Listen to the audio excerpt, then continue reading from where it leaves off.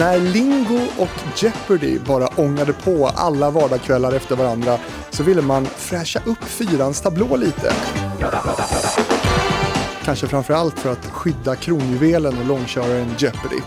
In med Lars Gustafsson från Lars Vegas Trio och pratsugna tävlanden från alla hörn och prata på var fett.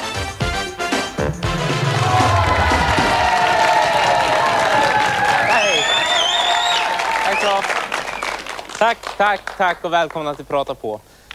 Det hände en sån fruktansvärt rolig sak när jag var på väg hit. Vill ni höra? Nej! Vill ni inte, nej.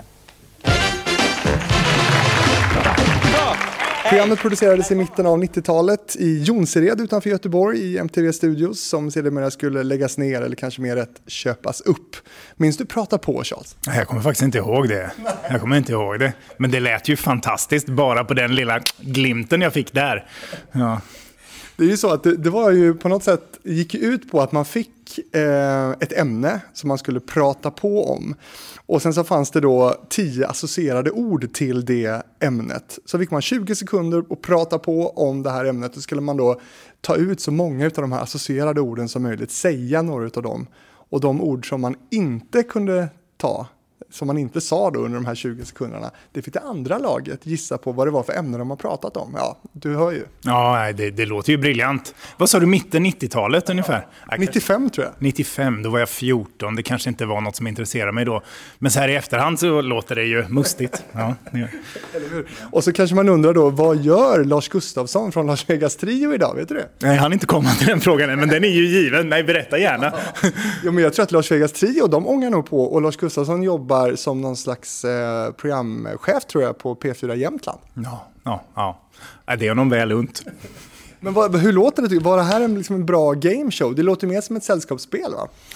Ja, men där finns ju ganska givna beröringspunkter, eller hur? Mellan gameshow och sällskapsspel. Och jag menar, nu har jag ju inte sett det här. Jag är ledsen för det. Men så det är svårt att uttala sig om. Men om de lyckas bygga någonting av den trivseln som ett lyckat sällskapsspel har, så var det säkert en bra gameshow. Finns på YouTube det här, kan jag säga. Det var ganska hetsigt, minns jag. Okej. Ja. Men det har i alla fall lite lokal anknytning eftersom vi sitter här i TV-huset i Göteborg idag. Vi ska bara prata På spåret den här veckan och vi gör det med På spårets producent Charles Frans. 10. Starta band. Pass på.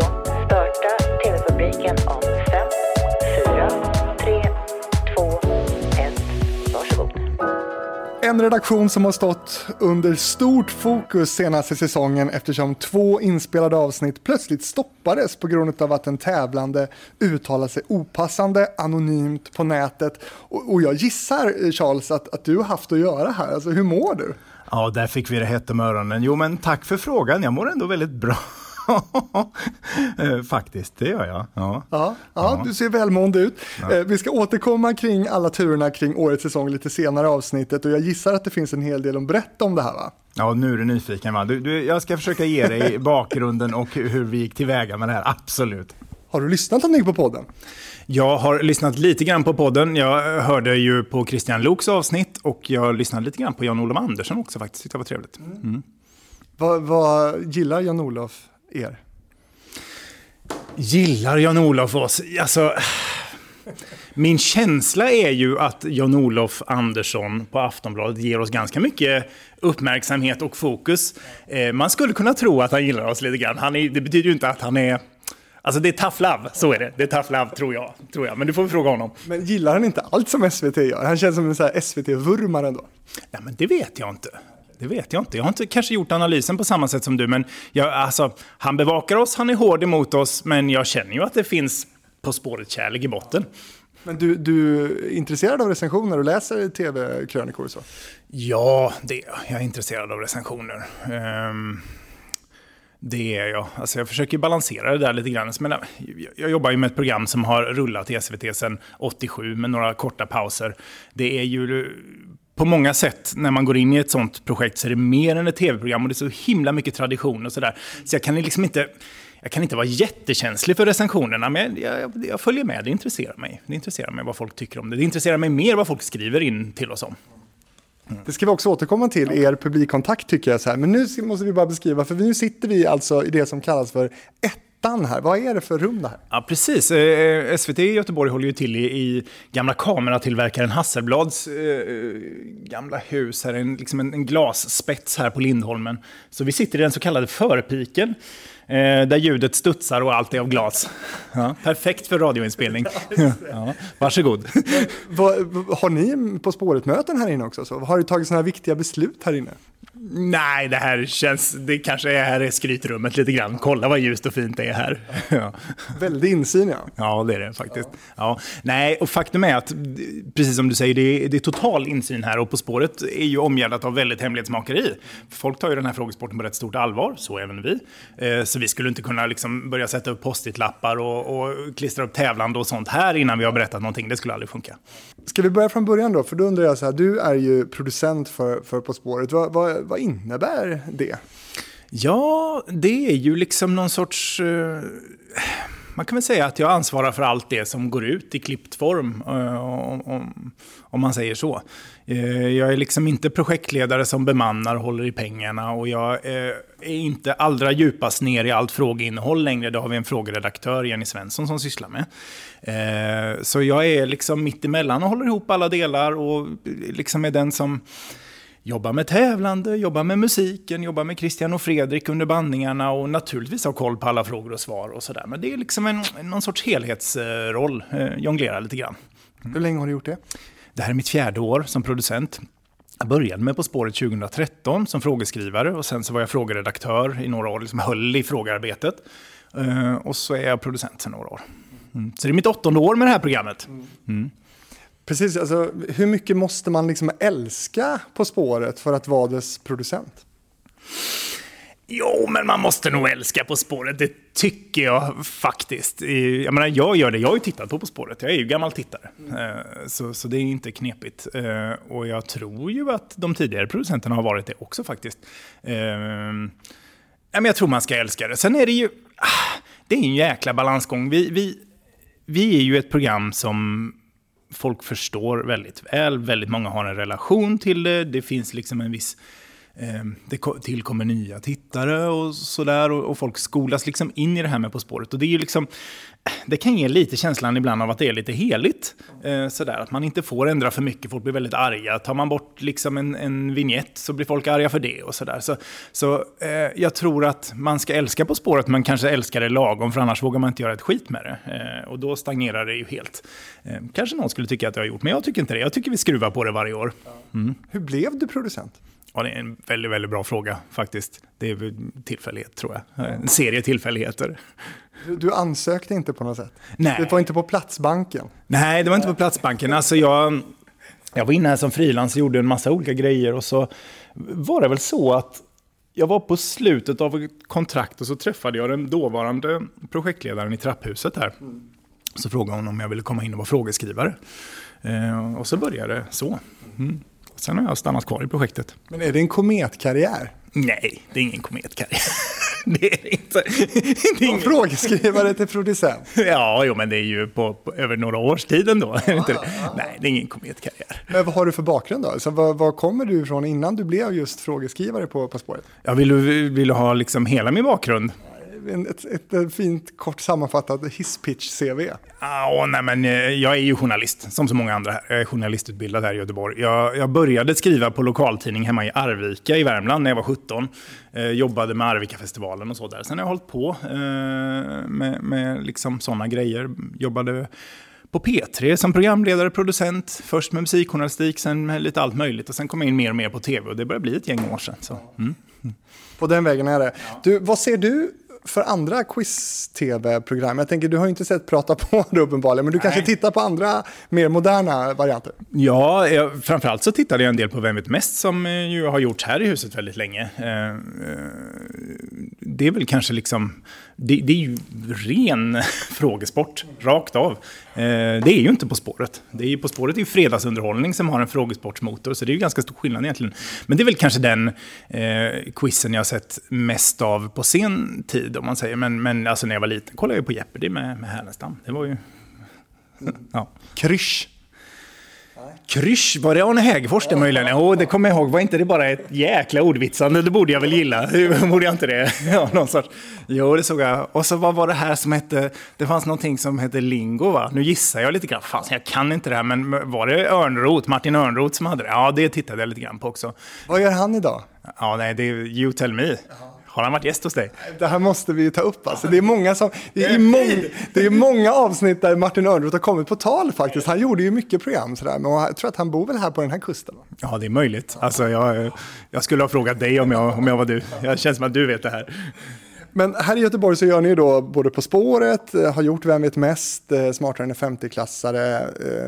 Ja, och vi gör ju också ett program som på många sätt är väldigt likt På spåret som jag faktiskt ser varenda minut av. Och det är Kulturfrågan kontrapunkt. Det är ju också en frågesport fast det är liksom, det är ju inpackat med mycket annat också. Så det är ju grymt, det är väldigt svårt. Alltså vi slår oss ju för bröstet och säger att vi är en svår frågesport, men det är ingenting mot kontrapunkt. Nej, men den är ju också så specifik liksom. Det är den ju, och de har ju lag då som är där liksom de här olika ämneskategorierna är representerade. Så att man vet, där, du kan ju gå in i kontrapunkt och veta vad du ska plugga på så att säga. Nu förväntas jag kunna liksom min bildkonst eller så här skulptur. Men, så det går ju att förbereda sig, men det är ju rätt stora ämnen va. Så... Men har det här blivit er grej här att göra den här typen av program? Eller är det en slump?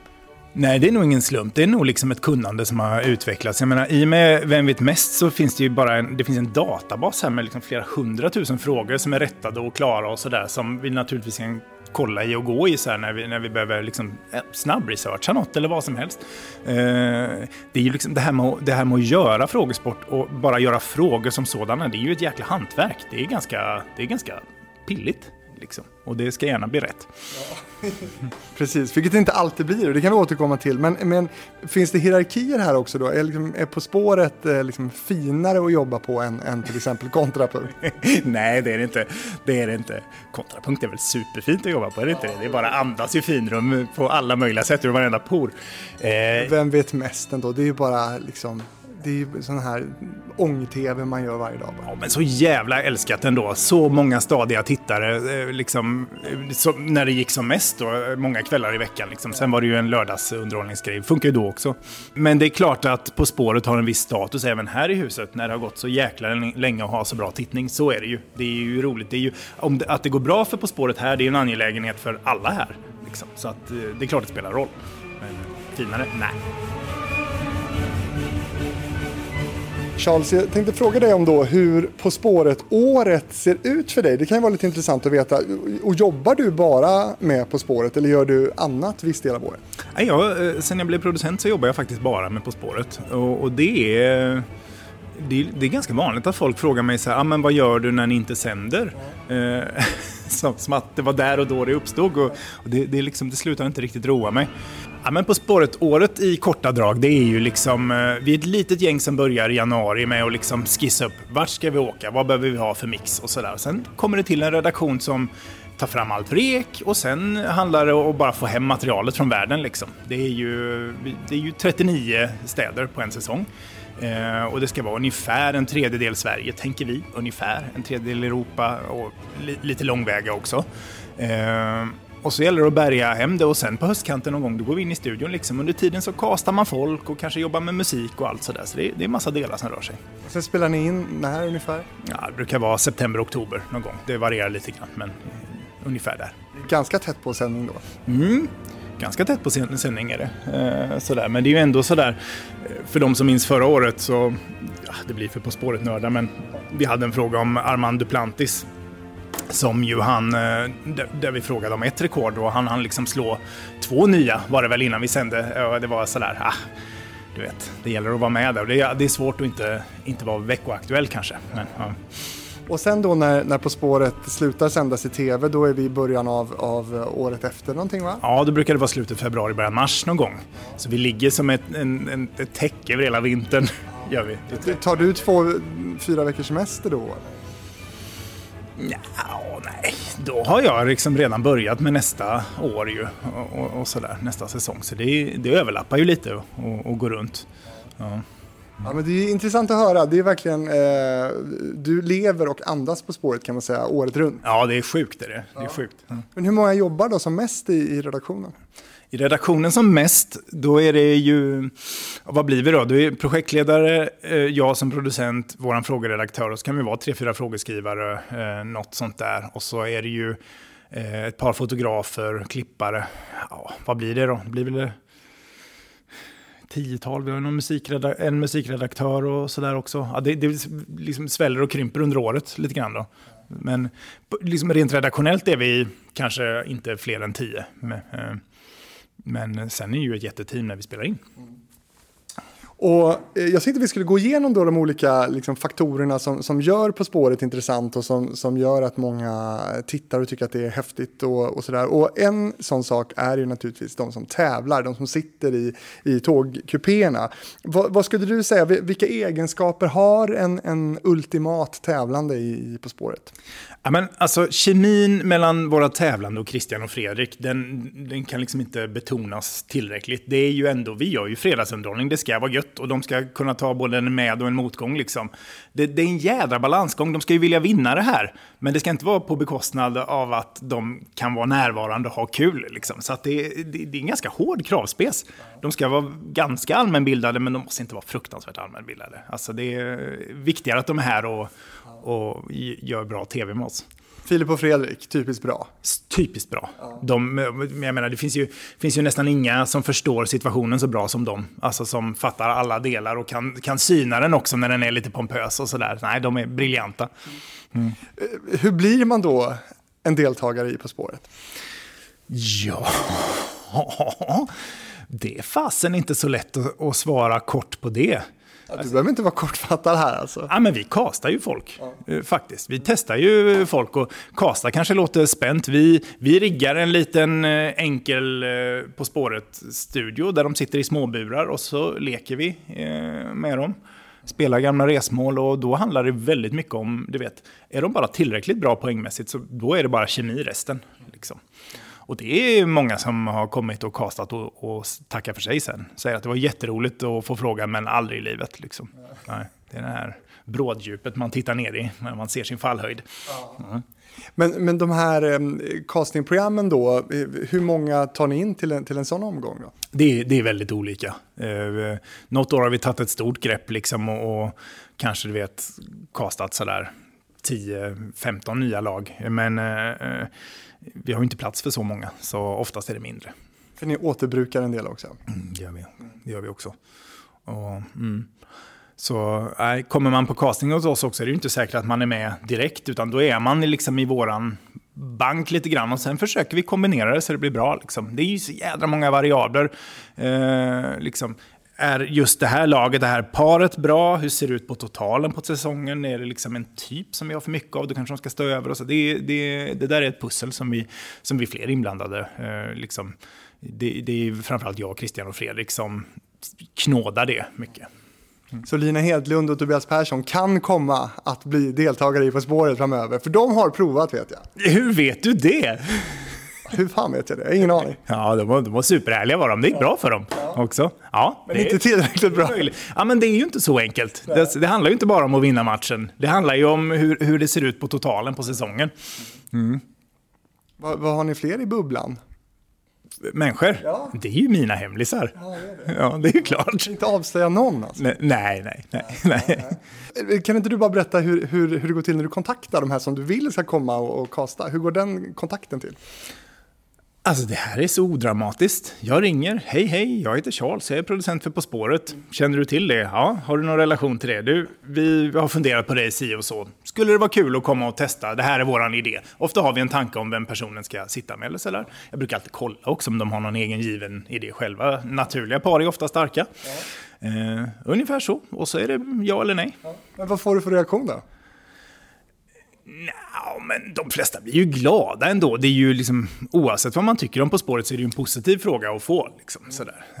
De flesta blir glada.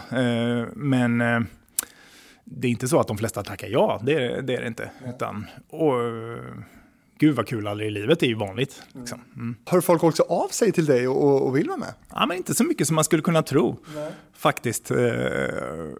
De kanske inte vet att man kan det. Nej, men jag är ingen synlig person heller. Jag är inte säker på att folk ser igenom maskineriet bakom ett program som På spåret. Det händer ju att folk fortfarande har uppfattningen om att liksom Christian Lok och Fredrik Lindström går ner i arkivet och hämtar lite resefilmer och du vet, leker lite skönt. Alltså så här att det inte skulle vara en apparat bakom. Så det är möjligt att folk inte vet hur de ska höra av sig. Men du välkomnar det, låter det som. Du skulle tycka det var kul att få lite förslag. Ja, absolut. Och vi får ju mycket förslag på folk från andra. Så där, men det är inte många som hör av sig och föreslår sig själva. Faktiskt. Har man lyssnat på TV-fabriken nummer 50 med Christian Lok så berättade ju han om att ni har ju försökt att jaga Göran Persson och Leif GW Persson länge också. Ja, det har vi gjort också. På massa olika sätt. Men det går inte, eller? Nej, de vill inte, helt enkelt. De går inte. Men jag menar, vi bara fortsätter ställa frågan. Ja. Varje år, eller? Kanske inte 100% varje år, men ofta så. Jag har ställt frågan flera gånger också. Ja. Men har de någon motivering? Alltså varför vill de inte? Vilket jäkla par! Ja, du tänkte på dem som par. Det hade ju varit det bästa ju. Ja, det hade varit ett starkt par. Kanske lite gubbigt, eller? Jag vet inte. Jo, då får det väl vara det. Då får ni väl kompensera det med Lina Hedlund eller någon annan. Nej. Mm. Ja, men det är klart att det hade varit jättekul. Men som sagt, fallhöjden kanske är ganska stor. Ja, jag vet inte. Med Göran Persson vet jag faktiskt inte varför han inte vill. Kan det också vara så att de här tävlande att de har krav också? Så att jag är med om. Alltså det brukar inte låta så. Nej. Och just det här när vi liksom närmar oss tänkbara tävlande som vi är sugna på. Det är en ganska lång dans vi dansar med dem innan de sitter här på inspelning. Liksom. Så man börjar liksom att prata med en och hur skulle du känna för det här? Och många behöver smälta det först och sen så ska vi hitta en partner. Och, det kanske blir de vi testar sen eller så blir det inte de vi testar utan du vet, nej det funkar inte, vad händer? Och så att ibland håller vi på över flera år. Så att du vet, när det väl är dags, sådär, ja, hur kan vi vara så ineffektiva tänker du? Då är de inaktuella. Nej, men när det väl är dags, då har de inte så mycket krav sen. Det är ju liksom, våra tävlande är ju med På spåret för att de vill vara med På spåret. Så det är ingen som har några stora pengakrav eller det är inget sånt. Mm. För det har Elisabeth Höglund ju berättat i TV-fabriken att det är inte mycket pengar man får. Nej, ingen kommer för pengarna. Ingen kommer för pengarna. Det är bara ära och berömmelse. Nej, men det är, du vet, för vissa är det inte så lite. Nu har du ju nämnt Filip på Fredrik här som typiskt bra konstellation i På spåret. Har du andra så här favorittävlanden som du gärna kanske hade sett igen? Ja, alltså det finns ju många, men alltså man kan väl säga så här att det är ingen slump att Cecilia Hagen och Jonathan Unge blev ett väldigt bra par. För att jag menar, du har den givna familjekopplingen och där han är betydligt mer gränslös kanske än vad hon är i sin offentliga person. Och du vet, det finns en spänning i det här och vad ska han säga och allt sådär. Plus att de kan jävligt mycket. Alltså det är så mycket som gör dem till ett bra lag. Ja. Locka 2 generationer, kanske tittare som har olika liksom, ingång till dem. Verkligen, och dessutom Hagen är ju en sån jädra På spåret-veteran. Jag kommer inte ihåg i huvudet nu hur många gånger hon har varit med, men hon har varit med många gånger och alltid varit bra liksom. Så hon är liksom farligt motstånd för vem som helst. Så nej, det är typiskt bra par. Hur mycket kontakt har du med gamla så här På spåret-rävar som Ingvar Oldsberg och sånt där? Hör han av sig med tips och idéer och sådär? Eller är den kontakten bruten? Ja, jag har aldrig träffat Ingvar Oldsberg, inte det är konstigt? Det är jättekonstigt. Jo, jag har aldrig träffat honom. Han hade ju slutat här när jag började med På spåret för länge sedan. Så nej, vi har ingen kontakt. Men det hade ju varit mäktigt att få feedback från Oldsberg såklart.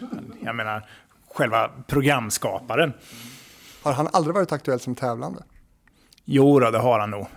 Han har varit uppe på tapeten som tävlande. Men vi har inte gått på det. Han och Björn. Ja. Det har varit något. Ja. Själva stommen i programmet är ju ändå att man åker tåg och får ledtrådar och sen då ska gissa vart resan bär av. Du måste berätta lite om hur ni väljer då de här måldestinationerna. Sitter ni med en jordglob eller hur funkar det? Ja, men i grova drag så sitter vi med en jordglob. Men sen är det några komplicerande faktorer nu när programmet har gått så länge. Vi kan ju tänka oss att återvinna resmål såklart. Jag menar, stora. Alltså även resfilmer och så? Ja, det gör vi också ibland. Men du vet, göra ett återbesök i London efter några år, det är inga problem så som vi ser det. Liksom, det är ju städer man inte tröttnar på, och vi behöver liksom ha en blandning som är både relaterbar för folk som tittar, i och med att det gärna ska vara några platser de har varit på, du vet, kanske har lite minnen ifrån, och en hel del nya grejer som man kanske inte har varit på. Sådär.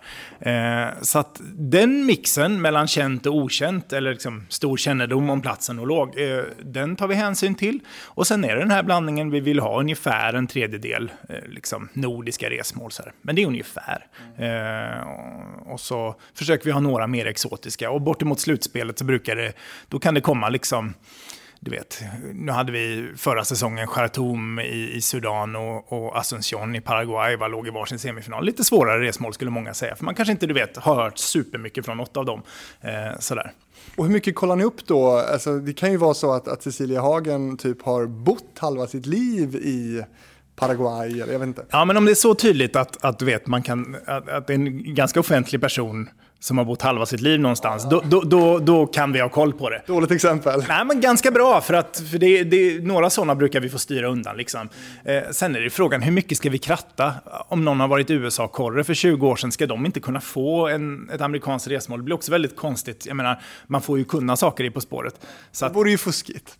Ja, men vi tar bort de mest uppenbara krockarna. Men det är ungefär så mycket vi krattar, ärligt talat. Det är så jävla mycket annat som avgör med liksom vilka låtar ska banden spela och gästerna sjunga och allt sånt där. Det är mycket annat som håller pusslet på plats. Det är inte bara att lägga frågor efter tävlande, liksom, utan vi försöker nog göra en mix som funkar så bra den kan över 13 program, och så ställer vi undan de värsta fördelarna. Ja. Själva tågsekvensen är man ju väldigt nyfiken på då, hur arbetet med den ser ut. Alltså hur filmar ni själva tåg? Ja, men det här är nästan det svåraste arbetet med På spåret. Och liksom få komma ombord på ett tåg någonstans i världen där folk inte har någon relation till vad vi ska göra. Det är sjukt svårt. Och vi har en person som Marie heter hon, som sitter nästan hela våren och håller på med sån här tillstånd. Inte bara tåg, men du vet, bara lösa tillståndsbitarna. Sådär. Så... Ni har en gubbe på det liksom? Ja, det är supermycket jobb. Ja, men tänk dig själv liksom, vi fick ett tågtillstånd liksom till Ulan Bator i Mongoliet, sådär. Och bara att förklara vad det är vi ska göra, och den här gamla frågesporten som vi gör här, och den bygger på det. Alltså det är många grejer att ta sig förbi, men ofta går det. Mm. Så ni hör typ av er då till tågföretaget i Montenegro och frågar, och sen åker ni ner själva med kamera och filmar? Yes, så gör vi. I undantagsfall har vi frilans, men oftast så gör vi det själva. Glenn åker ner. Magnus är den som allra oftast åker, men några till kan också åka.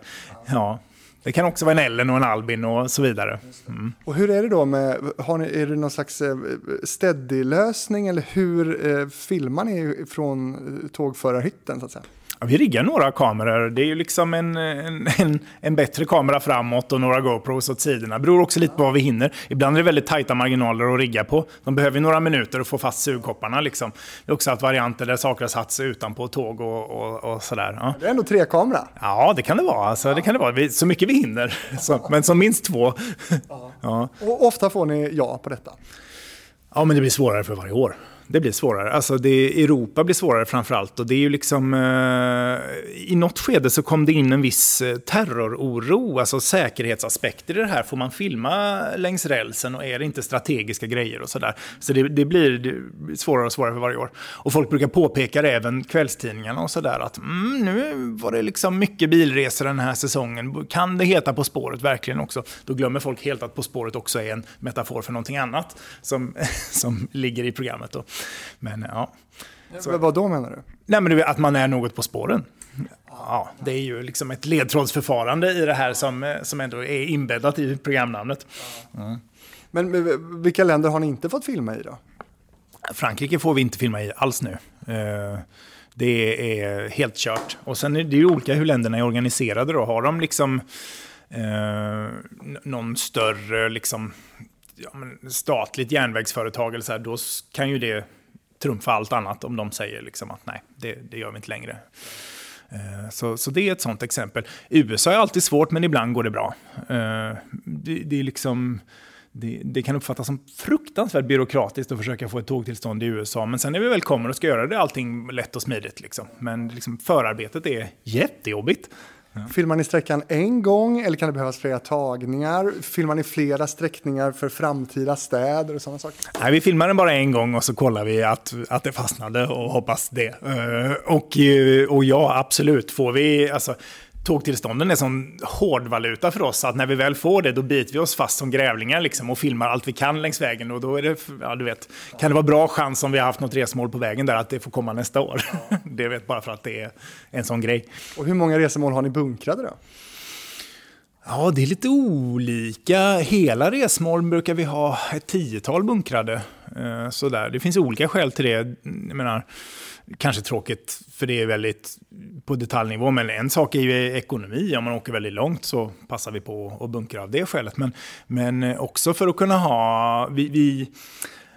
En På spåret-säsong innehåller 39 resmål. Vi klipper igenom några till för att vi kanske upptäcker att Cecilia Hagen har bott halva sitt liv i Paraguay och hon kan inte få det. Då måste vi kunna slänga in någonting annat och så får vi hoppas att inte, du vet, det står en artist där som har repat en låt som är kopplad till det och du vet sådär. Hur sent kan ni byta resmål? Ja, alltså, vi kan hur sent som helst. Ja. Det kan vi. Men sen händer ju det här som du själv var inne på då, att ni åker bil ibland. Alltså, vad föranleder detta då? Ja, ett uppenbart skäl kan vara att det inte finns räls. Och vi vill ändå besöka den här platsen av något skäl. Jag fick frågan faktiskt tidigare i år. Sådär bara helt ärligt att varför åker ni inte bara till ställen där det finns räls? Och jag blev lite ställd av det. För att för mig är det är ju inte ett program om tåg det här. Utan det är ju liksom, det är en frågesport där vi liksom visar allt möjligt från världen. Så jag kan ju tycka att det finns väldigt många andra skäl att besöka ett resmål. Men det är klart att vi helst vill ha tågresor. Men har det ändå föranlett någon slags diskussion på redaktionen eller inom dig kring just att det känns som att man bryter formatet på något sätt? Ja, fast det är inte för mig. Jag försöker hålla uppe mängden tågresor och det är absolut viktigt för mig. För att det är liksom signumet för programmet. Men jag menar, den traditionen var bruten långt innan jag började med det här programmet. Så för mig är det lugnt i övrigt liksom. Jag försöker göra det jobbet, men i övrigt är det lugnt. Ja. Och bilresorna då, betydligt mer beskedliga. Man hyr en bil och filmar från den. Ja, precis. Nej, men samma grej. Sugkoppar på rutor och så sätter man upp kameror och så kör man. Men det är klart, det går in lite arbete där också. Man försöker väl välja en fin, the scenic route. En fin sträcka liksom, om det går och sådär. Vi har ju liksom testat lite olika varianter. Vi fick ju flyga stridsplan till Lidköping för 2 säsonger sedan. Det var ganska fint och lite sådär. Och vi tagit båt ibland. Det har folk aldrig av sig om. Hur kan ni heta På spåret när ni tog båten dit? Det har aldrig hänt. Men bilen däremot, den fortsätter sticka folk i ögonen. Du, På spåret i coronatider då, har det liksom påverkat ert arbete med någonting? Ja, som fan. Faktiskt, det är... Alltså, när det här bröt ut, eller vi först såg att det här kommer bli ett stort problem på senvintern, våren där, så var vi inte alla helt övertygade om att det skulle gå att göra, utan vi tänker vi ger det vårt bästa. Men jag menar, att vi har bunkrat lite resmål är naturligtvis till väldigt stor hjälp. Vi hann också faktiskt göra en långväga resa, så vi hann få några exotiska resmål. I Sverige har vi tagit oss runt, liksom, varit lite andra procedurer för att filma bara. Liksom få akta sig för riskgrupper särskilt och folk i största allmänhet. Liksom. Folk får mygga sig själva och vi står med långa spön och tar upp ljud och sådär. Det är ju liksom, även så som nyheterna har fått jobba. Liksom. Men vi fick ju ihop det. Mm. Och till de här filmade resorna så bjuds då vi som tittar på kluriga, underfundiga ledtrådar. Berätta då om arbetet kring dem då. Här är ju liksom den delen av På spåret som Christian och Fredrik är allra mest inblandade i under året, om man säger. Liksom. Vi har ju kontakt hela året och vi pratar tävlande och allt sådär och ger dem du vet, stämmer av hur det går med frågematerialet och sådär. Men ledtrådarna, det är liksom framförallt Christian, Fredrik och jag som sitter och skriver. Och så har det nog varit länge. Jag tror att det var producenten Oldsberg som satt och skrev dem på den tiden också. Så säger i alla fall storiesarna här. Så att det är lite På spåret-tradition. Och hur går det arbetet till rent praktiskt? Ja, det är väldigt odramatiskt. Vi sätter oss och så river vi av ett antal orter på en dag och bara ibland har någon förjobbat, det finns lite rek så att man har lite att bygga det på. Och, Men det går så snabbt ändå? Ja, det går ganska fort.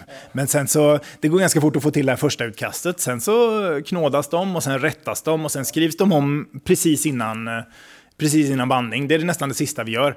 Sitter vi, när vi vet vilka som tävlar så sitter vi och putsar med ledtrådarna så de ska landa bra och så att det, jämna ut gynnanden och sånt där så att alla ska ha någonting att ta. Ja.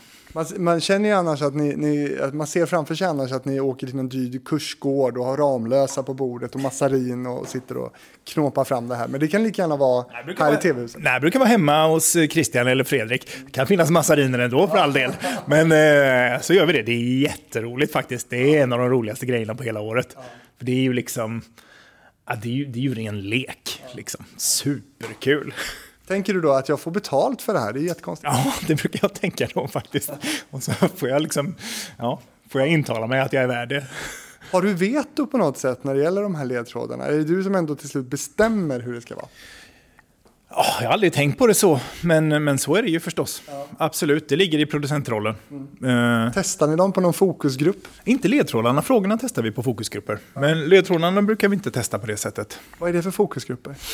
Ja, de har gjorts på många sätt under åren. Då när Vem vet mest rullade här, då hade vi folk som satt och väntade på att quizza här i huset. Och då var det människor som vi också hade en referenspoäng på. Alltså de hade gjort ett test för att få vara med i Vem vet mest. Ja, så det var ju jättebra. Man visste att de var på en hyfsat jämn nivå. Så testade vi frågor på dem. Men vi har gjort på andra sätt också. Att vi har haft finns ett rum med en stor biograf här i tv-huset där man liksom kan sprida ut folk. Så har vi satt dem parvis och så läser vi frågor och visar lite bilder och ger dem en liksom torftig På spåret-upplevelse.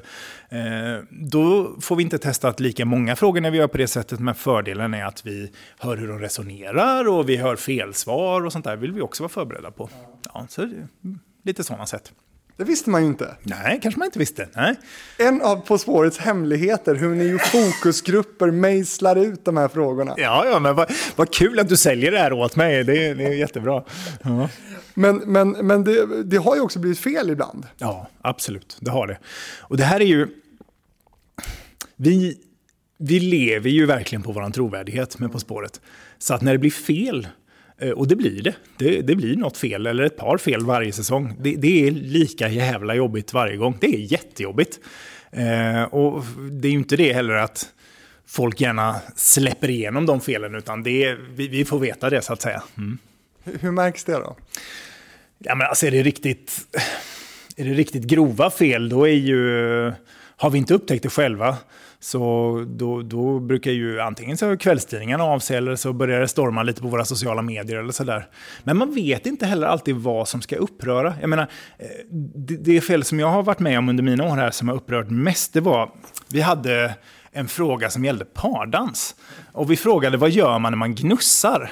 Och det är ju liksom, i dansvärlden, då lägger man pannorna mot varandra och så rullar de. Väldigt intimt sätt att dansa och sådär. Och vi valde att gå på den lite liksom språkliga tolkningen på det, att det är en gnuggpuss liksom. Så vi accepterade den ena buren visade då ett näsgnugg när de gnuggade näsarna mot varandra så där. Och vi tyckte att det var rätt nog rent språkligt, även om det inte, kanske skulle vara foxtrot-regler, och gav rätt för det. Och fy fan alltså vad vi fick veta att det var fel. Herregud, jag har aldrig varit med om att folk har varit så arga. Och då är det bara, att svara på det och säga förlåt.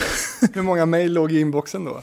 Nej, men då var det nog, alltså tittarservice tar ju mycket, så det gäller att vi snabbt svarar någonting som de kan använda där för att fånga upp många, men sen hittar ju folk mig och så här, men då var det ju det var många hundra om man räknar liksom Facebook-inlägg och mejl och så där. Folk var så arga liksom. Vad kan ni göra då? Jag fattar det, för att här sitter vi och gör den här produktionen och vi åker över hela världen och så kommer vi äntligen till din stad. och till din folkpark och så gör vi en grej på det och så gör vi fel. Alltså jag fattar att det irriterar folk liksom. Fast Charles, ni har gjort betydligt värre fel än så. Och alltså det grövsta felet jag någonsin har behövt pudla, det gällde just en pudel faktiskt. Och det var en fråga som vi hade.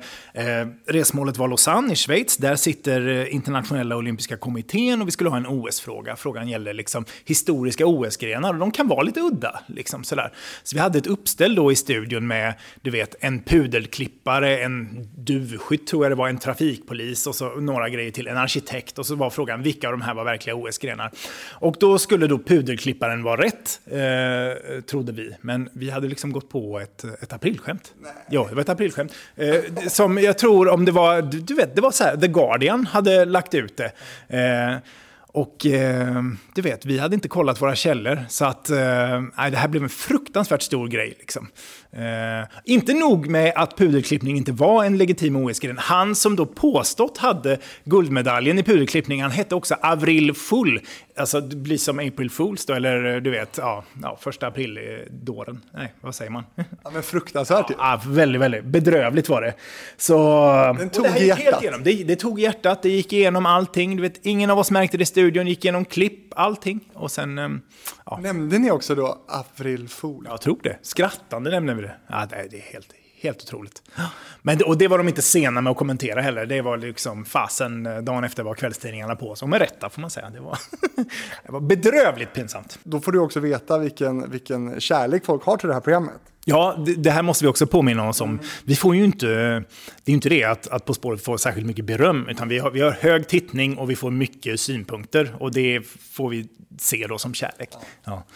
Är det också du som under inspelningarna sitter och tokgooglar för att ge Fredrik Lindström information som han behöver i programmet? Ja, alltså det är jag som ger Fredrik Lindström informationen. Christian och Fredrik har ju mig i örat under inspelningarna. Men jag har ju ett helt gäng med mig. Så närmast har jag ju min frågeredaktören då, Jenny Svensson, som ju har örnkoll på materialet. Så ofta så kan hon fylla i vad som saknas utan att googla. Och sen har vi ett gäng till som sitter och kollar grejer. Men de kollar ju inte bara det som Fredrik ska säga, utan vi kollar ju även upp, du vet, vi vet ju inte, vi kan ju förutsäga till viss grad vad folk kommer svara. Antingen så är det rätt eller så är det något av de här felsvaren.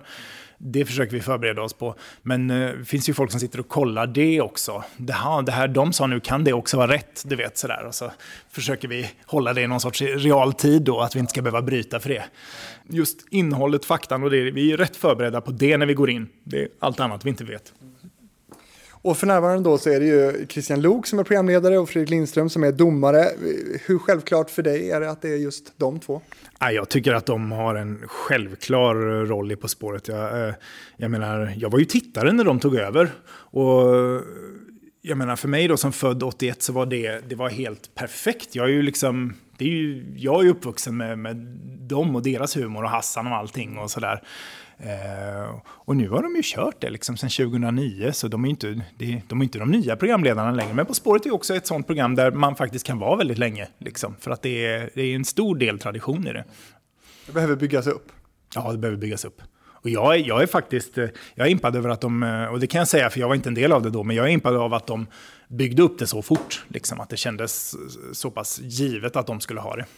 Om man lyssnar på TV-fabriken med Ingvar Oldsberg, som jag måste skicka den länken till dig, för den har du inte hört. Den har jag inte hört faktiskt. Nej. Då hade ju han 2 andra favoriter som han ville skulle ta över På spåret. Kan du gissa vilka? Jag gissar att det var Filip och Fredrik. Ja, för visst hade han, jag tyckte man kände att han hade en Filip och Fredrik-vurm faktiskt. Och han var ju med i deras lekprogram. Han var programledare för Vem kan slå kanske? Ja, det kommer jag ihåg. Ja. Första säsongen. Ja. Skulle Filip och Fredrik funka som programledare i På spåret? Ja, givetvis.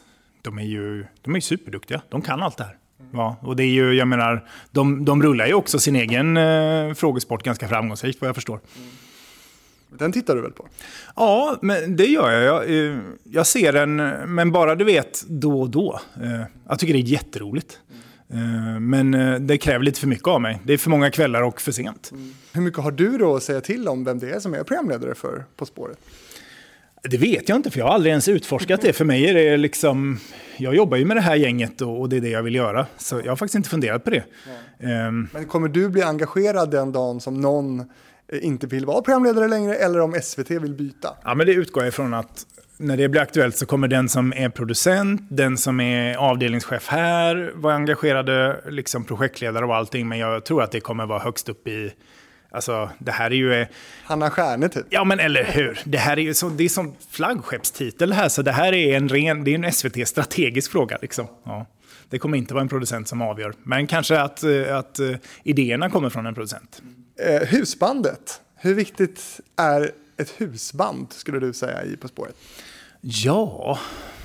Nu tar jag en tugga av massarinen som jag har fått av Ja, Charles här. Gott, tack. Det tycker jag. Du, husbandet är ju viktigt i På spåret. Det är ju... Det här med att ha liksom livemusik som underhållning på det sättet enligt nästan gamla skolan, det är ju inte så jäkla många som gör det längre. Så jag tycker det är en stor del av På spårets idé faktiskt. Det är det. Och det är ju liksom, jag menar, ja. Det är ju roligt att musiken i På spåret också kräver någonting av tittarna. Att det är inte då man kan säga att jag är ointresserad, jag går och fyller på ostbågar, utan det är liksom också frågor där. Så att man förväntas kolla även på det. Vad hände med Augustifamiljen? Ja, alltså Augustifamiljen var ju ett lysande husband. De körde ju också i 10 år. Och det var många inblandade i det här. Det var inget lätt beslut, men det var dags att göra någonting nytt med musiken i På spåret. Så enkelt är det. Ja. Men det var ju du som initierade det, eller? Var kom det ifrån? Nej, det här är ju, du vet, det här är sådana diskussioner som finns hela tiden. Hela tiden inför varje år. Vilka delar rör på sig, vilka delar ligger still och sådär. Så att vi var många kockar i det här beslutet. Och vad var det ni ville åt då när ni bytte? Det är så många grejer. Vi ville ju åt en möjlighet att göra... Alltså, för det första vi ville åt var kanske ren variation. Att det behöver hända någonting både ljudmässigt och visuellt i programmet då och då. Det är liksom... Alla andra delar rör på sig, så även husbandet. Det är väl liksom... Fan, det är public service. Det är ett sätt att bredda. Det är ett sätt att få in mer och olika grejer bara. I Hitfabriken. Det är 2 svenska grejer som de känner till. Volvo och Jonas. Så det var stor PR för Sverige. Det är okej. De flesta känner igen mig och många vill liksom hälsa och ta selfie och sådär. Men annars är det okej.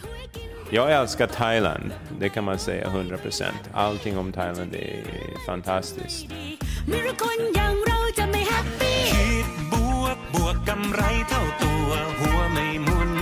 Jag heter Jonas Andersson. Jag är en välkänd artist här i Thailand.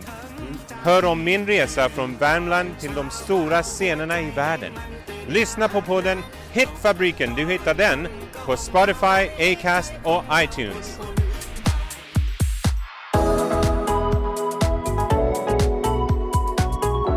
Och här sitter jag och Charles i TV-huset i Göteborg och nu ser jag liksom ut över liksom vattnet här hur ett mäktigt regn bara liksom snuddar oss och TV-huset just nu. Regnet står som spön i backen här, kan man säga. Ja, det gör det. Det är ju nästan som att vi har riggat det här för att det ska stämma för dig. Alla fördomar infrias. Ja. Och det är nu du ska säga också, fast så här är det inte alltid. Nej, det kommer jag inte säga. Det kommer jag inte säga. Vi sitter väl för övrigt också precis framför Ingvar Oldsbergs kranar, va? Ja, det gör vi. Jag vet inte hur det var länge sedan jag hörde någonting om dem. Jag vet inte vem som äger dem nu för tiden. Du tror att de har sålt dem, eller? Jag vet faktiskt inte. Liksom, nyheten var ju ute. Jag vet inte hur verkligheten såg ut där bakom, om jag ska vara helt ärlig.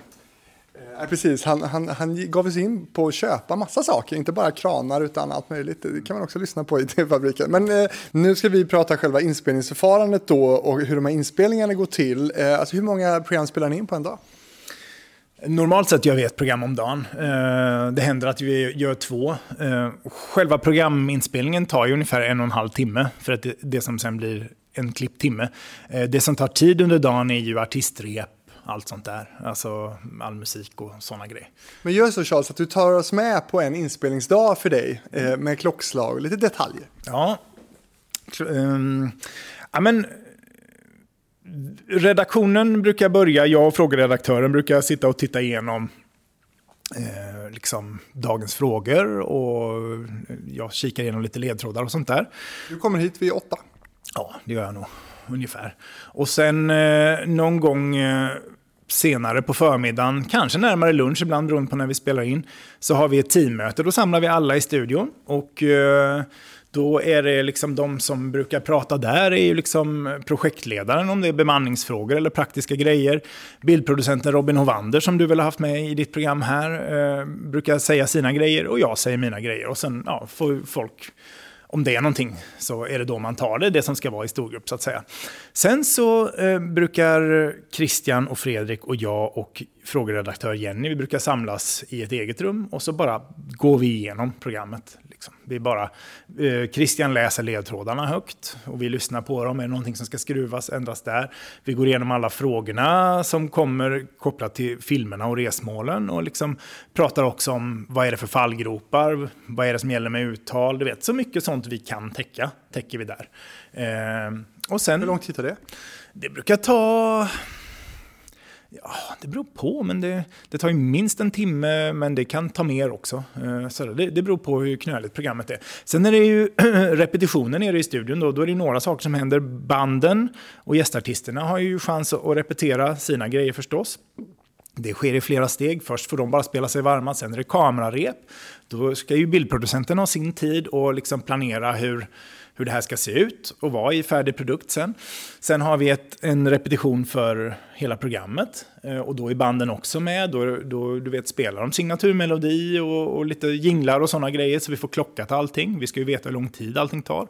Och sen tittar vi på vad är det för rekvisita. Ska det vara några talgoxar på pinne eller är det några yogamänniskor som ska rullas in på en vagn? Du vet, så här, då gör vi de grejerna och ser var de ska hamna och sådär. Och bara stegar igenom det som är nytt för dagen. Vad äter ni för lunch? Vi har ju en kock här som lagar mat till liksom de som ska tävla och till Christian och Fredrik Ås och sådär. Det ingår. Det ingår för att man ska kunna vara i den här På spåret-bubblan den dagen. Liksom inte behöva tänka på så mycket annat. Kila iväg och köpa en macka på något fik i närheten eller sådär. Hur jujar ni tävlande så att de känner sig liksom mysigt omhändertagna och säkra, trygga, glada? Så du jujar? Har aldrig hört förut. Jujar. Du får den av mig. Ja, tack så du ha. Jag ska ta den och springa med den.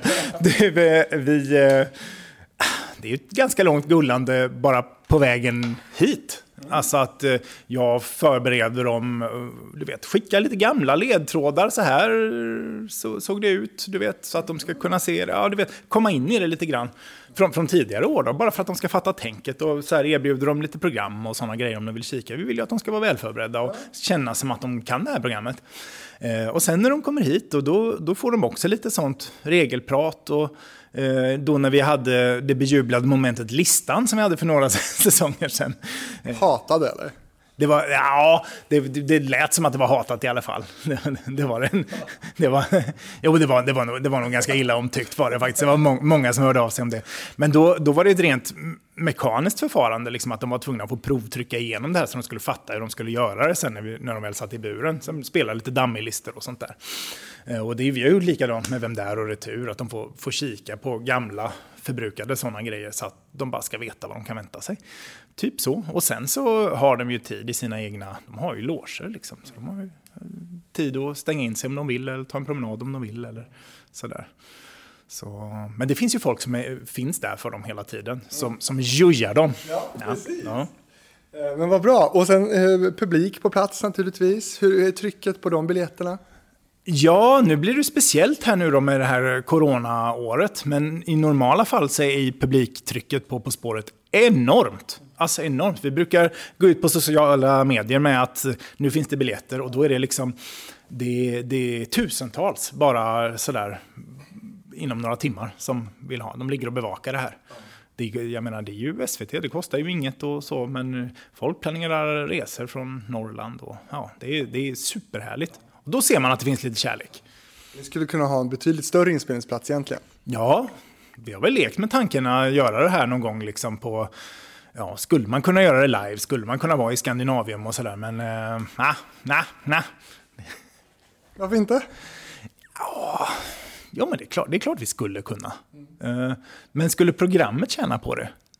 Jag är inte så säker på det. Programmet, det skulle vara för att evenemanget är kul. Liksom. Och det kan vara ett skäl nog, men vi har inte gått på det. Men hur långt framskridna har sådana planer varit då? Aldrig nära att bli av, utan man har väl bara liksom tittat på, skulle det vara möjligt, vad skulle det innebära? Liksom sådär. Men det är inte under min tid i alla fall. Det är ju ändå ganska många då som sitter på finalen och vet vilka det är som har vunnit På spåret då när ni spelar in innan det har sänds. Hur jobbar ni med att hålla den hemligheten då så intakt det går? Är det inte sjukt att det här inte läcker? Ja. Det är liksom... Men gör det inte det då? Nej, det gör det inte. Alltså det är en sån hederssak. Vem vill vara den som spoilar På spåret-säsongen? Då är man ju bara för röten. Nej, alltså vi har ju liksom publikansvariga här som tar emot dem och är med dem hela vägen och de säger ju att det här får ni inte säga och ni får inte ta bilder på det här och sådär. Men mer än så är det inte. Det skrivs inte på några avtal i blod direkt. Nej, men det är snyggt. Ja, det är det. Hederssak. Ja. Men du, Christian och Fredrik, de är ju stockholmare. Många av de som tävlar På spåret kommer från Stockholm. Spelar det någon roll att scenografin står i TV-huset här i Göteborg? Eller skulle ni i praktiken kunna köra upp redaktionen till Stockholm och spela in där istället? Skulle det göra någon skillnad, tror du? Ja, det skulle göra skillnad. Alltså det är ju, och det här är metafysik, alltså, för att det är ju På spåret sitter i väggarna här i Göteborg och det känns, du vet, hela det här teamet här, vi har ju folk här som har jobbat med det från första säsong liksom. Ja. De är 150 år just. Nej, men det var unga och lovande då, kan man säga. Så att du vet, det spelar jättestor roll att det görs här och att vi håller kvar det här. Och att det är ju liksom, visst, Christian och Fredrik, de kommer ner från Stockholm, men det är liksom, vi flyttar ju dem utifrån sin Stockholms sfär och tar in dem här i På spåret-sfären. Det har också betydelse. Men jag förstår att du tycker det. Inte kvantifierbara sätt har det här betydelse. Jag förstår framförallt att det har ju betydelse för SVT i Göteborg naturligtvis och rent politiskt kanske internt inom SVT. Men på riktigt alltså, har det någon betydelse? Var fysiskt man sitter? Liksom. Jag tror att det har betydelse. Jag tror det har betydelse i och med det att alla våra tävlande möten när de kommer hit är så jädra inkörda på det här. Så att du skulle behöva flytta mycket, mycket mer än scenografin för att flytta På spåret-själen. Jag tror det. Du... Pompöst, va? Ja, möjligen sant. Jag vet inte. Vi måste ju ta tag i det här också som har påverkat din arbetsbelastning det senaste. Nämligen att mitt under inspelningsperiod så upptäcks att en deltagare uttryckt sig olämpligt anonymt på nätet. Så pass olämpligt att det skulle få då stora konsekvenser för hans tävlande i På spåret. Nämligen att SVT beslutar sig för att inte ens sända avsnitten som finns inspelade med honom.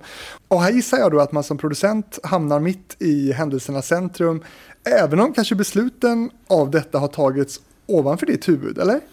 Ja, det här var ju väldigt speciellt och väldigt ovanligt för oss. Vi har inte varit med om det här förut, att vi liksom ställs inför att kasta avsnitt. Alltså jag menar, även i På spåret så händer det ju grejer så som det gör också med förbandade program. Eller du vet, vi pratar om någon som dör eller vi är på ett resmål som sen blir krigsdrabbat och vi måste hantera det. Men vi har aldrig varit med om att du vet, någonting så tungt har drabbat oss att vi bara, nej, det här kan vi inte ha.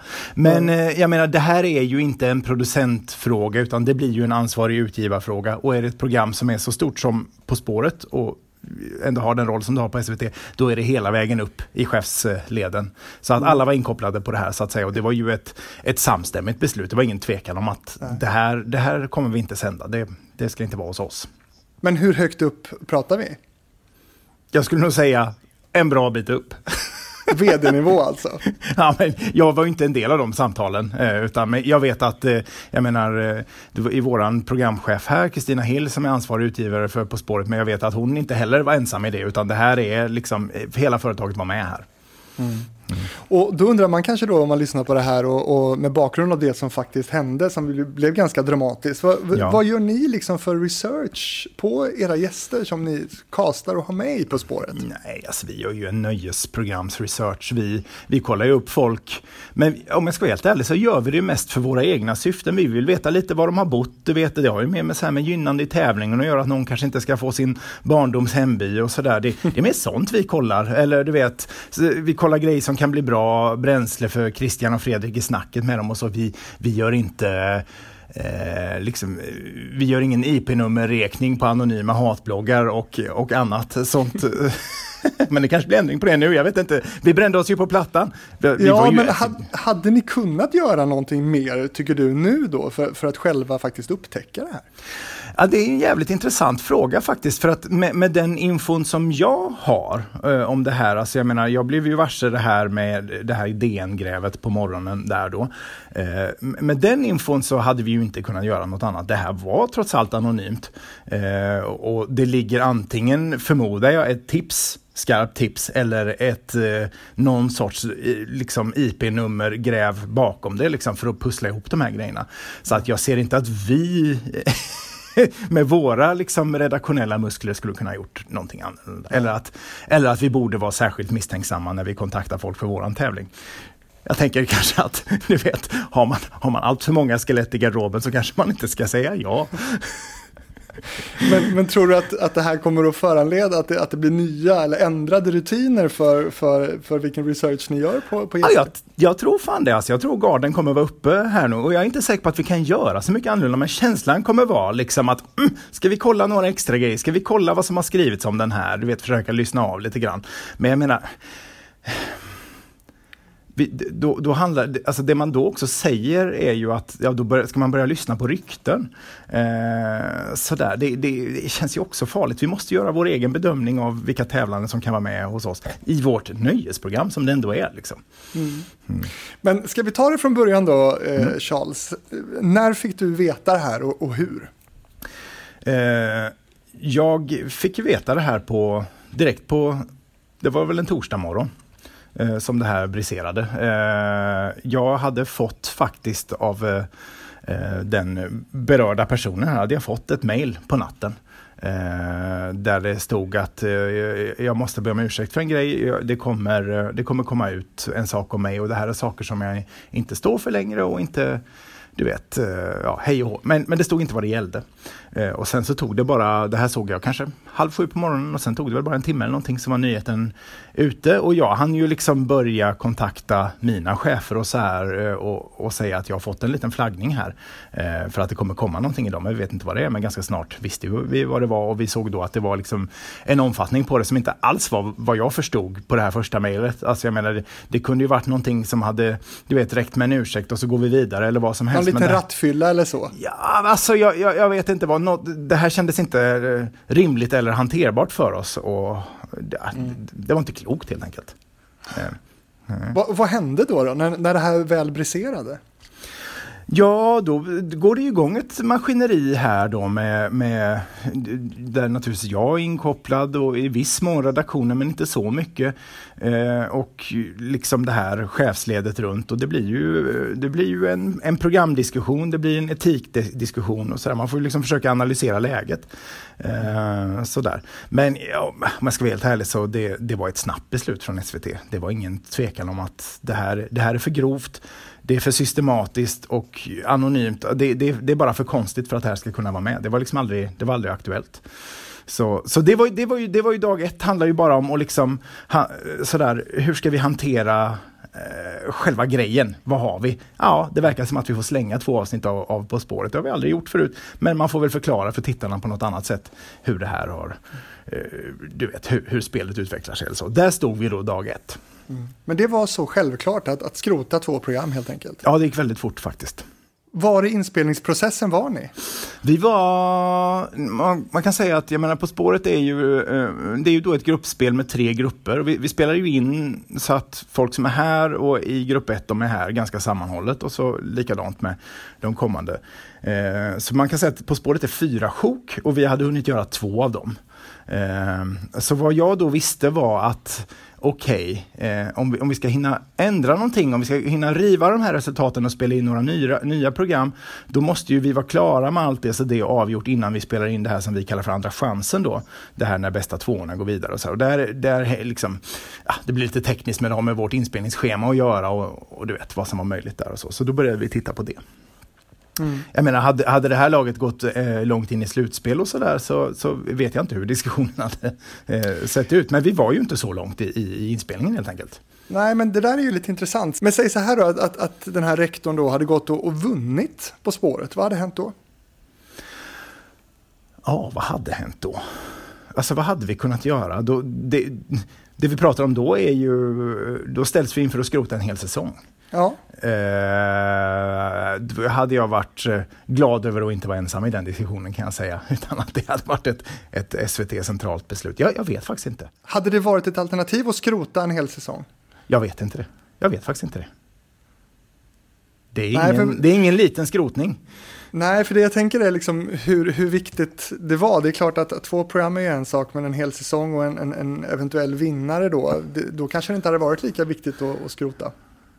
Ja, vi ställdes ju aldrig inför det. Alltså, i det läget vi var så var det ju självklart att skrota. Och då men då var vi heller inte inne i slutspelen. Utan då handlade det om 2 program som behövde slängas. Så att vi behövde liksom inte ställas inför det. Nej. Och det är jag jävligt glad över att vi inte behövde. Ja. Vad är prislappen på 2 inspelade avsnitt som man kastar i soptunnan? Ja, och du... På en höft. Alltså först vill jag ju säga att det handlar om miljoner, men sen måste jag ju backa lite då, för att det är ju inte så här. Hade vi behövt slänga allt innehåll, alltså att vi inte kunde använda de resorna vi hade gjort och sådär, då hade det varit väldigt, väldigt, väldigt, väldigt dyrt. Nu vet jag inte vad det skulle landa på. Nu handlar det om extra inspelningsdag, team, resor. Det handlar om diplomati för att få de här liksom lagen som ändå var klara med sitt spel och riva upp resultatet från en match vardera och komma hit och liksom laga det här för vår skull, eller för alla tittares skull egentligen inte för vår skull utan för publikens skull. Och sådär. Så jag har svårt att se vad det är i pengar, för att vi kunde ju använda samma innehåll igen. Förstår du? Hade vi liksom, hade de här resorna vi hade gjort och allt klippt, hade det varit obrukbart, då hade det rört sig om mycket, mycket mer pengar och jävla mycket tid liksom. Det ska sägas också under ett coronaår, va? Du vet, ett år där det inte har varit så varken lätt eller praktiskt att resa. Men det ni gjorde då, det var ju att ni har kastat om. Vad är det ni har gjort i den här nya säsongen för att få det här att lira ändå? Ja, hur ska jag säga det här? Det är ju egentligen väldigt enkelt. De som, om du tänker som innehållet i program 2 och innehållet i program 3. De som tidigare spelade program 2 fick nu spela i program 3. Och tvärtom. Mm. Ja. Och i spelet då, i själva tävlingen På spåret, alltså frågesportsegmentet, hur funkar det? Det funkar alldeles utmärkt. Jag har svårt att tänka mig att du vet, tittare som inte är dina lyssnare och har fått den här analysen och har då möjligen hunnit lägga det här bakom sig, kommer inte tänka på det. De kommer inte vara säkra på vilka avsnitt det gäller ens.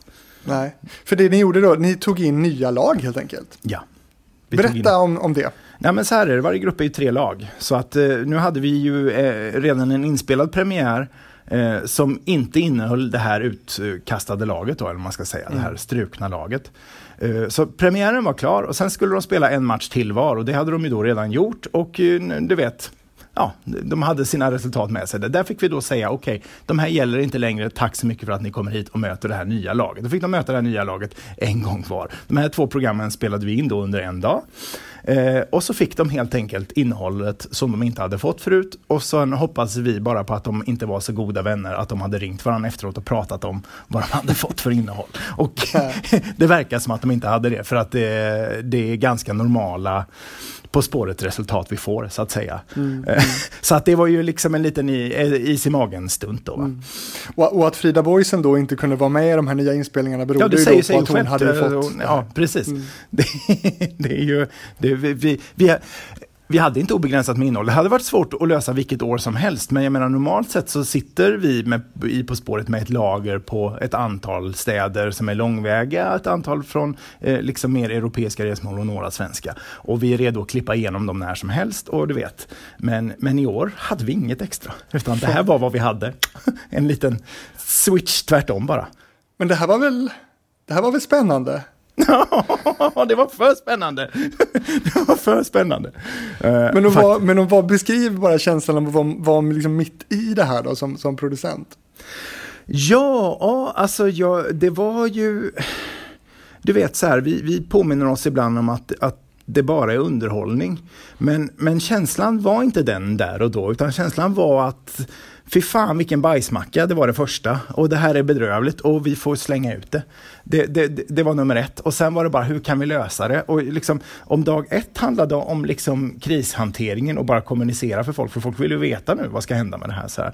Så handlade dag 2 väldigt mycket om långa möten med pauser här med mitt närmaste gäng för att bara lösa logistiken. För även om jag säger att det var så lätt som att vi, du vet, det ena laget fick det andra lagets innehåll från förra gången. Så du vet, logistiken runt det här var bedrövlig. Då handlade det om att hitta dagar som funkar för alla de här människorna. Kunna flytta på husband. Kan ni komma då istället, du vet, sådär.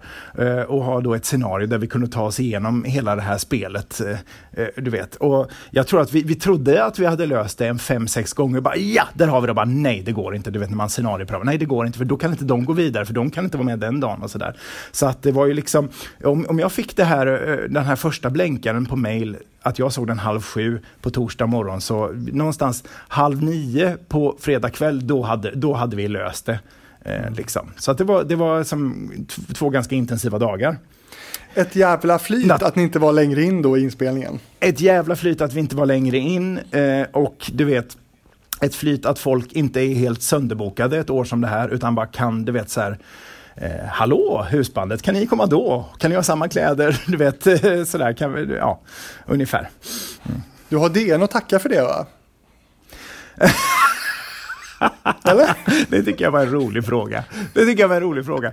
Ja, I guess. Hade det varit, du vet, alltså marginalerna här var så små. Jag är så rädd att det här ska bli ointressant för dina lyssnare för att de inte riktigt ser vårt planeringsschema. Men du vet, vi hade så få dagar att spela på. För att om jag säger att vi var klara med det här på fredag kväll, ja, på lördagen var vi i studion igen för att spela in. Vi hade ju fortfarande en grupp som stod och stampa och Hellacopter skulle in och göra sina program och sådär. Så att, och sen så fort de var klara skulle vi laga det här. Så att utrymmet för att lösa det var jävligt litet. Och jag menar, På spåret är en stor apparat och vi är ju inte de mest liksom snabbfotade. Eller lättfotade som jag hör att folk säger nu för tiden. Sjukt hårt jobbat av alla medarbetare för att vi turas ju om och ge upp, vet du. Bara, nej, det går fan inte. Och sen var det någon, men vänta, om vi testar det här då. Du vet så här, att det bygger på att någon orkar ett varv till hela tiden liksom. Ja. Och en duktig övertidsbank kanske? Ja. Ja, det var ju bara två hetsiga dagar. Det var inte det som var det värsta. Ja, men visst, tack DN för att ni inte släppte det här när vi liksom, du vet, i samband med premiär eller sådär, när vi, du vet, nu hade vi i alla fall tid att liksom fixa det på ett sätt som faktiskt blev väldigt bra. Jättespännande att höra, Charles. Nu till då så tänkte jag på det här med signaturmelodin. Den har ju också varit bestående fast låter lite annorlunda, och nu har ni helt tagit bort de grafiska eller de rörliga. Man kommer direkt in i studion. Det är väldigt modernt ju. Man skippar ju nästan signaturen upp till. Vi hade ju en signaturmelodin har ju varit kvar liksom, och det är ju samma låt som den som Augustamiljen har kört. Men vi valde nu då att låta varje band ha sin take på den, så att säga. Men det är ju några år sedan vi tog bort den täckande vignetten med den här tågbanan som gick och sådär. Ja, ramaskri förstås. Ja, fast jag menar, jag vet inte hur många människor det var egentligen. Men de som var arga, det hörde ändå av sig. Och därmed så kortade vi ner vignetten också. Gjorde vi. Det var ju nästan, jag för mig att det tog 40 sekunder eller någonting innan Christian sa hallå förut, och nu tar det väl 20, så något sånt där. Mm. Har du andra då synpunkter som producent när det gäller andra saker som scenografi, bildproduktion, grafik, sådana saker? Ja, jag har ju synpunkter på allt det. Det är ju, jag har ju mina liksom fingrar med i alla de burkarna, men det är inte värre än att, jag menar, vi har ju en superbra bildproducent. Och den här Robin Hovander som vi nämnde, som jag känner mig fantastiskt trygg med liksom. Och när han var borta några år så jobbade vi med Johan Sandklev. Det är också superbra liksom. Så att det, jag menar, det är ju bra folk, och det är ju de som kan sitt jobb. Men det är klart att jag tittar på allting. Och jag sitter ju hela vägen till den klippta, slutkollade produkten. Och det här programmet handlar väl mycket om att förvalta, tänker jag, ett stort varumärke. Men antar då också att små förändringar måste till, som vi varit inne på, för att föra det liksom framåt. Så här. Och hur tänker du kring utvecklingen av På spåret framåt? Vad är dina visioner för att det här programmet ska vara relevant i 10 år till? Ja, men om man bara helt kort får säga någonting om förändringarna i På spåret så är det ju liksom, de är på 2 nivåer kan man säga. Ibland händer det ju större grejer som att vi byter husband. Och då kan man väl tänka som så att det är lite... Det ska till ett program av På spåret som har så mycket arv som På spåret för att det ska vara en stor grej. För att i många andra program ska man aldrig funderat på det. Men här har det blivit en grej och vi har gjort det till en grej och verkligen, du vet, sålt. Och där borta står de, Augustifamiljen och du vet sådär. Så det är ju en sak. Sen det andra är ju småförändringarna som vi gör hela tiden. Alla som grepp som vi gör i frågefilmer eller du vet, små saker som vi gör som är meningen att man inte ska märka. Som gör att folk kan säga att det är samma program som det var 1987, men när man spelar upp de 2 programmen jämte varandra så är det verkligen inte samma program. Det finns en stomme och en motor som är samma sak. Så att det är på 2 olika nivåer. Jag menar, den uppenbara grejen för oss att hela tiden jobba med, det är ju att få återväxt i grupper som inte har den här givna svenska skolgången. Du vet, nu är det inte så himla mycket Astrid Lindgren-frågor i På spåret ändå. Men de finns där och framförallt så har det fortfarande lite ett arv av att, du vet, det här är någonting, det är som midsommar, det här har vi gjort jämt och du vet sådär. Och att det kan bli lite utestängande och det försöker vi hela tiden jobba bort ifrån. Och det, jag menar, det finns ju med i alla delar. Det finns i musikval, vilka resmål vi har och sådär. Men vi, du vet, ja, sådana saker. Och tävlande förstås. Självklart tävlande. Ja. Jag har inte suttit liksom och brainstormat några så här helt crazy idéer kring På spåret. Jo. Det har vi. Varje år gör vi det. Det är så långa listor med idéer, va. Men sen vad som kommer in och så, det är fan nålsöga ändå. Men SVT är ju precis som många andra tv-bolagen någon slags beställarorganisation. Liksom. Har det pratats om att göra På spåret på något annat sätt? Eller göra om det? Eller ha någon vision framåt som ser ut på något annat sätt? Eller hur ser det stora utvecklingsarbetet ut? Ja, men det finns liksom alltid en sån diskussion, du vet. Kan det byggas ut med flera avsnitt och sådär? Och skulle det kunna bli spin-offer? Och det är ju liksom så pass mycket av ett reseprogram. Skulle man kunna göra saker runt det och sådär? Men ingenting som... Det har liksom funnits lite utvecklingsgrupper som har hållit på med sånt där. Men ingenting som vi har sjösatt. Det där är också en fråga. Jag menar, vi kör ju... Det är ju 13 veckor. När säsongen är slut brukar det alltid vara några inbitna fans som säger åh nej, nu är det mörker till nästa år. Det blir vi superglada över. Det är klart att skulle vi ha en sommarsäsong också då skulle vi förta lite av det. Ja, och det blir inget På spåret junior. Nej, inte så vitt jag vet i alla fall. Det var fasen alltså den trenden då när det skulle göras mycket junior och sådär. Det var skönt att vi inte åkte med i den, kan jag personligen tycka. Eftersom det här är ju... Vi är ju en fredagsunderhållning, men vi är ju en av de få titlar som inte uttalat vänder sig till hela familjen. Utan i de fallen som barnen hänger med så är det kul, men vi har ju inte innehåll för dem som är riktat på det sättet. Sådär, så att, ja. Men du måste ju ha barntittare. Ja då, det har vi. Som kommer med i familjen. Och framförallt så har vi ju liksom gymnasiegäng som tittar. Som inte är barn, men inte riktigt vuxna. Sådär. Studentgäng? Ja, studentgäng, absolut. Och det förs data på Excel-ark och jämförs med tävlande På spåret. Hur står vi oss nu mot dressinen och sådär. Jajamän, det är det. Och naturligtvis det här med Duo-appen och så här, att man kan sitta och spela med. Det har ju hjälpt till där också. Att folk kan liksom få utlopp för lite av en skrytfaktor som hänger med all frågesport. Liksom att det är okej att visa att man både kan mycket och att man slog någon och sådär. Det är ju i detta jantesamhälle så är det nästan en unik position för just frågesport. Mm. Charles, nu har vi pratat mer än en timme om På spåret. Hur var den här upplevelsen för dig då? Ja, men det var faktiskt väldigt roligt. Jag sitter ju med det här programmet året om och funderar så himla mycket på det. Och det är ju som sagt mitt 8:e år, även om jag har jobbat med olika grejer, inte varit producent hela tiden. Och det är ju väldigt kul när någon utifrån frågar ingående om vad man gör. För man måste fundera på en del självklara grejer, eller liksom sånt som man tar för givet. Så, jo, men det var roligt. Jag var lite nervös innan. Ja, jag var det. Och det tycker jag tyckte du var snäll. Ja, det är du som kan allt. Jag tror inte att jag har frågat något som du inte liksom kan svara på. Men är det någonting som jag borde ha frågat om som jag inte har frågat? Jag brukar fundera på vad det här programmet är till för. Lite grann. För att det finns ju liksom... det är ju underhållning på ett sätt, och det har ju en samlande funktion. Liksom, att folk har upplevelser tillsammans och samtidigt och sådär. Men jag liksom lite funderat på vad det är vi gör. För det är ju inte riktigt bara frågesport. Det är inte bara underhållning sådär. Men min känsla är att det På spåret är så jäkla bra för. Det är det här att vi kan liksom både samla Sverige och liksom krympa världen lite under den timmen. Och det tycker jag är lite unikt för det här programmet. Och det är liksom en av de grejerna som gör mig väldigt stolt över att jobba med det. Att jag tycker att, du vet, när vi lyckades ha Nordkoreas huvudstad Pyongyang med för ett antal år sedan. Och då kunde vi visa bilder därifrån som, du vet, bara var lite annorlunda. För vi var inte där med nyhetsuppdraget, och vi var inte där för att det hade hänt någon särskild kris. Utan vi kan fylla ett utrymme som nästan bara korrespondenterna av det kan göra emellan. Liksom. Och där tycker jag vi har en ganska viktig funktion. Liksom. Och lika så att, du vet...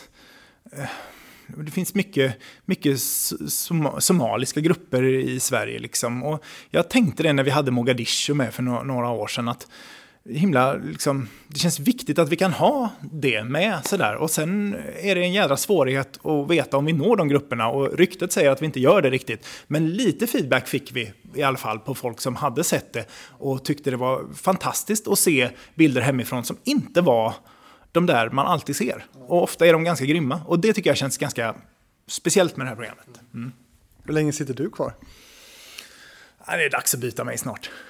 Det är det nog faktiskt. Känns det så? Ja, det är det nog faktiskt. Det behövs in nytt blod. Ja, så är det. Vem ska ta över? Nej, jag vet inte. Någon pigg och begåvad. Ja.